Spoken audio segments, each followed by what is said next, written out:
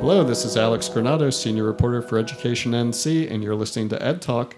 Today we're talking with Robert Templin. He's a professor at the College of Education at North Carolina State University, and he was a former president for 12 years at Northern Virginia Community College. Robert, thank you for being here today. Alex, thank you for having me. And so me and you are going to talk about enrollment trends at community colleges in North Carolina and around the country. And I had the opportunity to listen to a presentation you gave, and one of the most interesting things, or what really stuck with me, was this idea that enrollment trends are changing, but that's not necessarily reflective of a difference in community colleges, but more reflective of a difference in our society, in our larger society. Can you talk a little bit about that? Sure, that's right. Well, enrollment trends are reflective of what's happening in our country. And there are some major macro forces that are impacting enrollment, not just at community colleges across the country, but in higher education generally.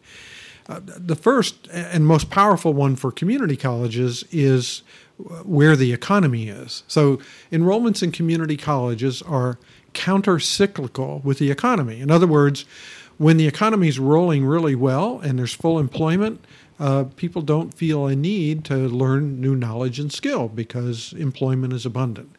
But when we go through a recession, people are laid off, they're looking for new opportunities, they recognize I'm probably going to have to learn some new knowledge and skill. And if I'm out of work, a good way to use my time productively is in learning those new skills. And so that's probably the dominant force. So when we went through the last recession that hit the bottom around 2009, community college enrollments were their highest ever in the nation's history and in North Carolina. But as the economy began to recover, those enrollments have been dropping. And so enrollments in community colleges have been dropping ever since 2009. More or less about 20% since 2009 to today. And it's likely to continue further for the second reason that I'm going to mention, and that is that the changing demographics of our society. Graduations from high school are expected to remain flat from now until about 2025, and then they're expected to decline. And community colleges will find that reflected in their enrollment as well. So if the economy is good and high school graduations don't increase beyond projections, there's going to be another drop in enrollment after 2025 if things stay the way that they are. And so I want to go a little bit further on each of those, but let me start with the first one. You're talking about how as the economy gets better, people are less likely to go and get more education to get a job. Right. At the same time, as I sit in on State Board of Community College meetings or listen to other people who are experts in the field, they talk about talking to people in industry who are looking for skilled workers but can't find them. So how do these two kind of phenomenon coexist? Are people just not interested in the types of jobs because the economy is so good that you might get from retraining at a community college? Well, let's step back a minute, and we're witnessing a change in our economy as these cycles take place, that as jobs are destroyed through layoffs in a down session, as new jobs come online as the economy recovers, they're not the same jobs that come back. The jobs that come back that pay well increasingly require some form of post-secondary education. And so if a person wants to maintain their standard of life, they have little choice but to continue to skill up in some fashion. Could be on-the-job training, or it could be at a community college. Community college tends to be the most favored. But now, the situation that we have right now is that the majority of new good jobs being created in North Carolina, for example, require more than high school but less than a bachelor's degree. And there's a growing shortage of workers to fill those jobs. At the same time, significant portions of the North Carolina population have not recovered from the recession. So while the economy overall has recovered, there are 30 or more counties in North Carolina that they haven't recovered. And yet there are hundreds, if not thousands, of job vacancies in the Charlotte, Mecklenburg area and in the Research Triangle area that are going unfilled because of this mismatch between available work and workers with the right skill sets. It becomes almost unbearable for employers to the point where they have to look outside the state to bring people in. And that's the dangerous dynamic that we're watching, is that people that don't have the skills for the new jobs but do find employment aren't taking advantage of the better jobs that are available in their own backyard because perhaps they're not motivated to get that. They're not pushed to the brink of being scared about employment. But whatever the consequence, enrollments continue to decline until that economic cycle begins to reverse itself.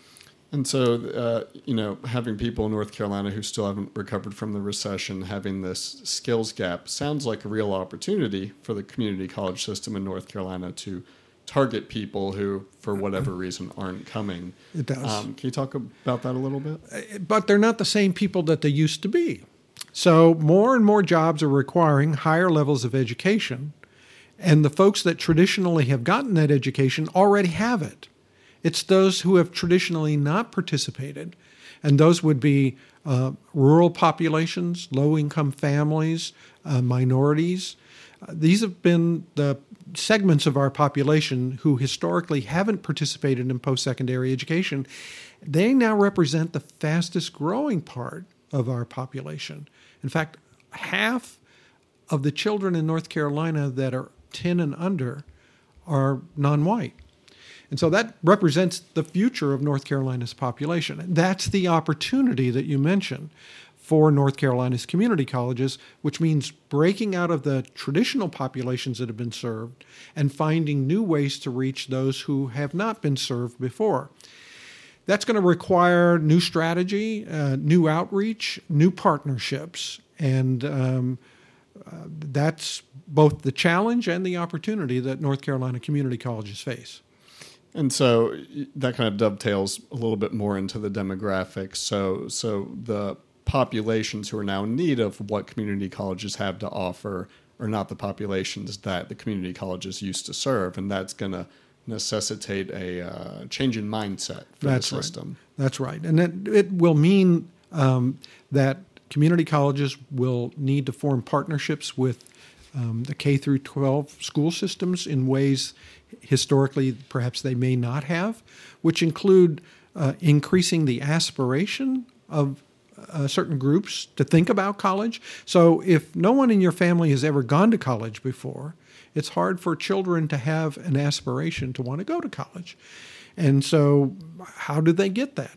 Well, I think it means that community colleges and public schools working together create the expectation that we need for you to be thinking about going on beyond high school and creating pathways that are discernible to them. If they have no guide at home, how do they navigate this higher education system? Well, it may be that community colleges have to be that navigator for these new populations. This represents new efforts that historically haven't taken place before. And something else you talked about when you were presenting to the State Board of Community Colleges is how some of the things that we traditionally think of as not being professions where you would need a bachelor's degree are increasingly becoming professions where you need more than just the traditional, career and technical education. You may also need to go get a bachelor's degree to continue to be competitive in today's economy. That's right. So we used to think of education in terms of vocational education or career and technical education where you went immediately to work, or you got a university education, you got your bachelor's degree and you went on to the professions. But interestingly, the area of greatest interest of students and opportunity for community college students are in career and technical fields that now are expecting a bachelor's degree. One of those that I'll just mention to you would be in the area of cybersecurity, an area that probably represents one of the greatest skill gaps in our country today. This insatiable demand for those who are, it's not just in IT companies, but banks and literally every kind of business today has to be aware of the vulnerabilities to their information infrastructure. And so cybersecurity specialists are very much needed. And the skills that can be taught for that field are taught at a community college. But increasingly, businesses are looking for individuals that have those technical skills, but then have a rounded out education so that they're able to work on professional teams and that they're able to supervise others. And so if you want to be competitive in that field, starting at a community college, getting a career and technical certificate that's recognized by industry, but then continuing your education toward the bachelor's degree is a trend that's growing very, very rapidly. So it's a false dichotomy. The old notion of you can get your career skills or you can go to the university, it's no longer that dichotomy. It's really, you should be thinking about both. If you want to start with career and technical education and get that entry-level job, and then continue your education toward a bachelor's degree, that seems to be the formula for a lot of fields now. And there's a long tradition in community colleges, in addition to career and technical education, of being a place where a student can go for 2 years and then transfer to a 4-year university. What are the enrollment trends like with that type of student? Well, while there have been declining enrollments generally, enrollments in college transfer have been increasing. Whether it partly could be because the cost of a university education continues to go up and up and up, and families are very conscious of that. Perhaps it's also that many students find that they have to work while they go to college, and a community college is very convenient for them. Whatever the reason, increasingly students are turning to the community college, not just for career and technical education, but for that college transfer. And it represents a strong and growing element of the student population. So it, unlike other trends, seems to be suggesting that more and more students are interested in using community colleges as the first step in their journey toward a bachelor's degree.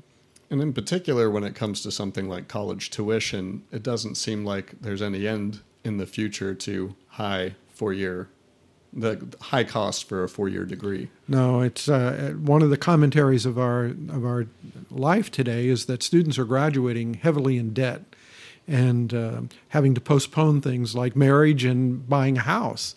And I think wise consumers are looking at the value proposition the community colleges offer, especially if they're guaranteed that the coursework that they take at the community college is guaranteed to transfer and that they can complete a 4-year program in 4 years if they do the first 2 at the community college. The cost savings is enormous and a very wise choice. The difficulty is that students, again, attending community college often don't know how to navigate that. How do you create a 4-year program, 2 at the community college and 2 at the university, unless it's very well spelled out?